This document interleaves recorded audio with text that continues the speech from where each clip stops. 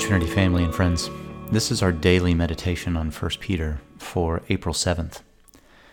I'm Darian Lockett, and during these difficult times, we are looking at this letter written by the Apostle Peter to provide us with some hope in our various trials at this time. Today, we're going to be looking at 1 Peter chapter 1, verse 5. But before we look at the text, let's pray together. Father, we thank you that your grace is here for us. Help us, Lord, to see our true identity in Christ. Help us to not forget who we are in the midst of changing schedules and difficult moments and uncertainty about the future. Give us grace and open our eyes as we read your word today, and help us, Father, to hear your voice speaking to us, challenging us, but also giving us words of comfort, gospel comfort. So, Lord, help us. Give us your spirit so that we would understand and obey your word. We pray in Jesus' name. Amen. In the reflection on verses 3 through 5 yesterday, I mentioned that in verse 3, we find the opening of the main letter body.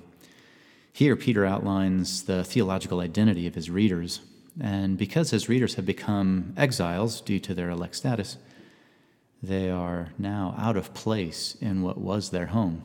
Because they follow Christ now, Peter must remind them who they are.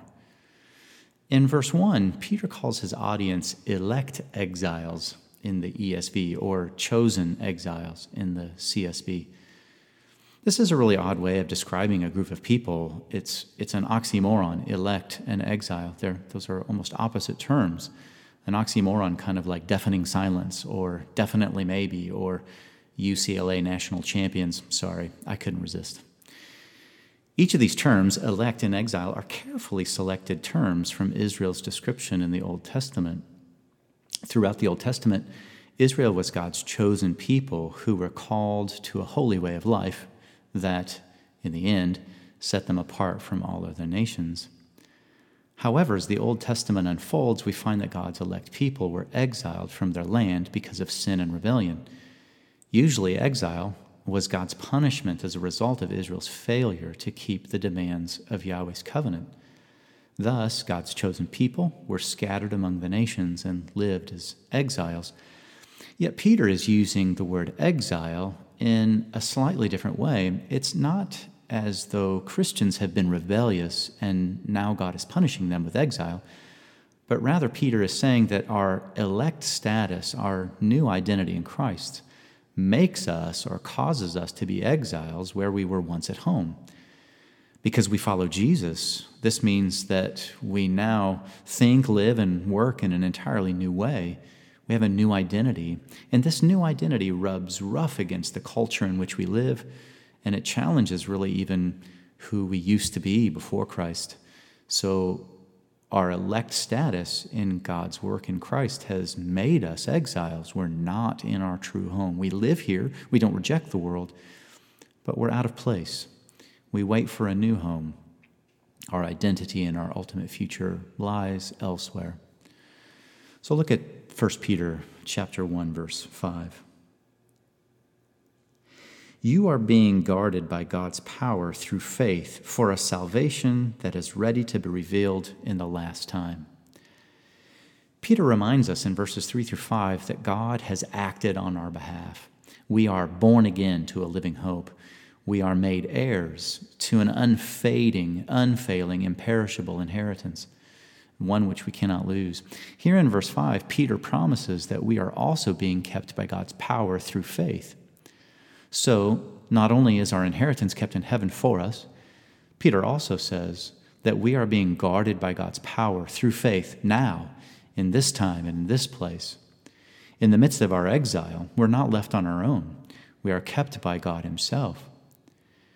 John Calvin notes with regard to this verse that though we are in the world exposed to dangers, we are yet kept by faith, and that though we are thus nigh to death, we are yet safe under the guardianship of God.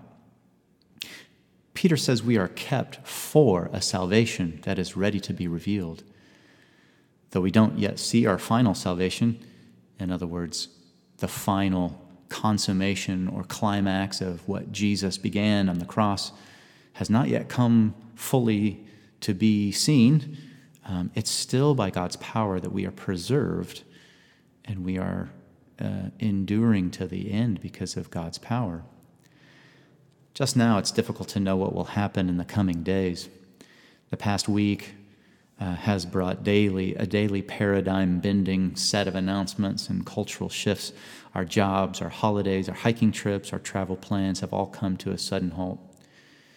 It's hard enough to think about the end of the summer, let alone the end of this week. Will schools be back in session this fall? Who knows? Amidst all this uncertainty, Peter reminds us that we are kept by God's power in the midst of our suffering and even in the midst of this uncertainty. We know that we will be kept for salvation. That rescue plan seen clearly on the cross, we're assured here, will come someday to its final and full consummation in the salvation ready to be revealed. This is our hope. We're people who live richly, fully in this world, but we're people who live today with hope that things will not be like this always. Our hope isn't cut short by current circumstances. Our hope is shaped by a salvation that is ready to be revealed. We already see a glimpse of it on the cross, but it'll come in its fullness when Christ returns. So let us live now in light of that hope. This week I found the lyrics to an old hymn called Moment by Moment that captures some of what Peter's saying to us. I'll close with the words of this hymn. Dying with Jesus, by death reckoned mine, living with Jesus, a new life divine, looking to Jesus till glory doth shine, moment by moment, O Lord, I am thine. Moment by moment, I'm kept in his love. Moment by moment, I've life from above.